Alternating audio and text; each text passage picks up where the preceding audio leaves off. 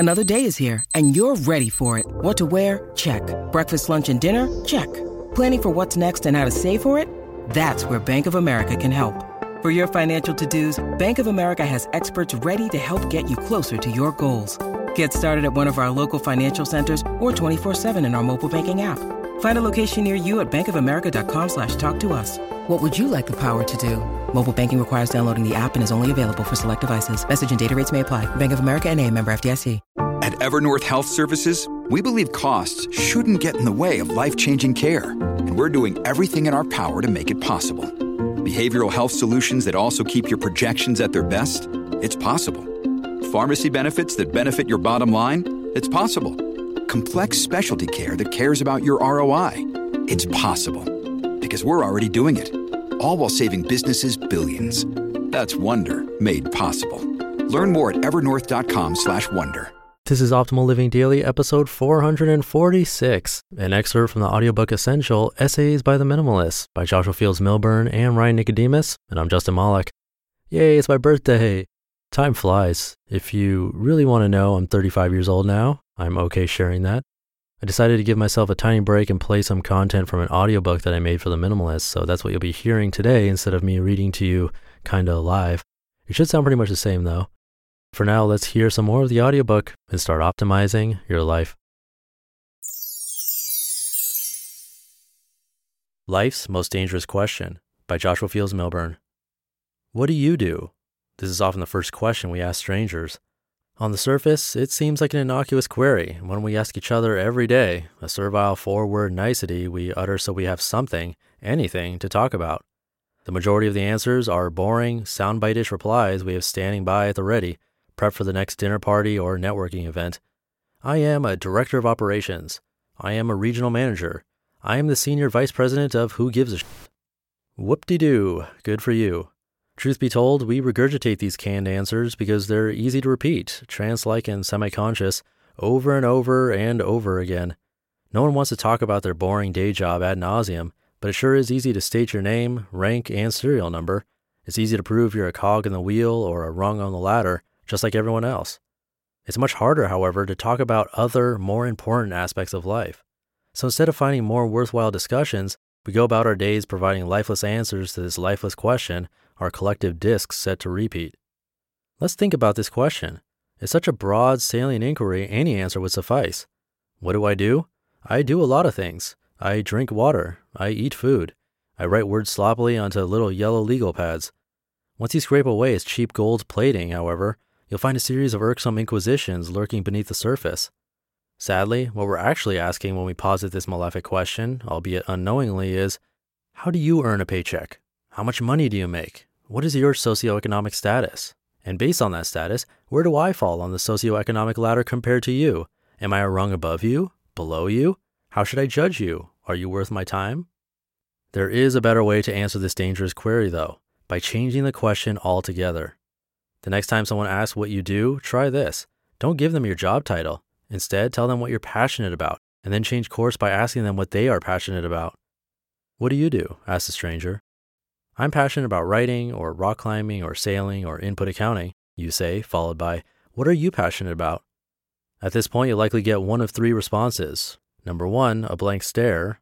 Number 2, the person will tell you they're also passionate about X, Y, or Z, and the conversation will veer off in a more heartfelt direction. Or 3, the stranger will attempt to recite their job title, to which you can respond, that's great, so you're passionate about your job? Eventually, you will both discuss the things you enjoy instead of the jobs you don't. I practiced this exercise during my last year in the corporate world. It helped me remove the importance of my job title from my life, and it opened me up to discussing with others my passion for writing. I had an impressive job title, but it didn't make me happy. It didn't fulfill me. Now, I'm more fulfilled pursuing my dream than by any title. Think of this shift as changing a noun into a verb. Instead of giving people a title, i.e. a box to put you in, let them know what you enjoy doing, what you're passionate about, and then discover what they enjoy. The conversation will morph into something far more interesting, and you'll learn a lot more about each other than your silly job titles. What is your mission? You were not meant to do any one thing for the rest of your life. Yet this idea of birthright passion is promulgated throughout our society, throughout the internet in particular, as if each person has a preordained vocation he or she must pursue, as if evolution, natural selection, or whatever has spent thousands of years plotting and transmogrifying so you can be a writer, a yoga teacher, or an astronaut. Life doesn't contain these absolutes. No one has a predetermined destiny. No one has a singular pre-existing passion waiting to be uncovered. There are dozens, even hundreds of things you can do with your life, work you can be happy and passionate about. Hence, follow your passion is crappy advice. What's important to consider then is this question: what is my mission? Many of us go through life working a job or worse, a career. We become accustomed to a particular lifestyle, a lifestyle that involves too much spending, personal debt, and consumer purchases, our own personalized version of the American dream. Then we get stuck on the corporate ladder, and before we know it, we're too high up to climb back down. So high up, even looking down is a terrifying proposition. So we keep soldiering forward, onward and upward, without ever asking the important questions. There's nothing inherently wrong with working a job. We all have to keep the lights on.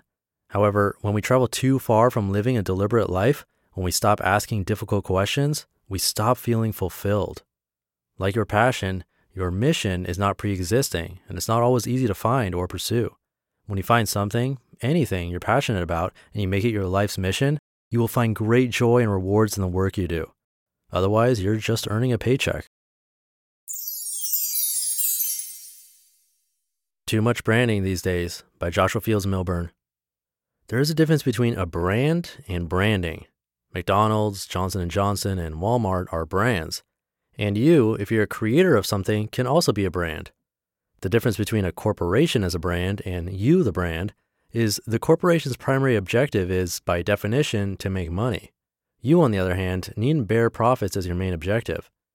If you, the maker, are concerned principally with earning money by creating something, and yet you pretend this something is being made to benefit the greater good, then your product will reek of insincerity, pretense, and disingenuousness.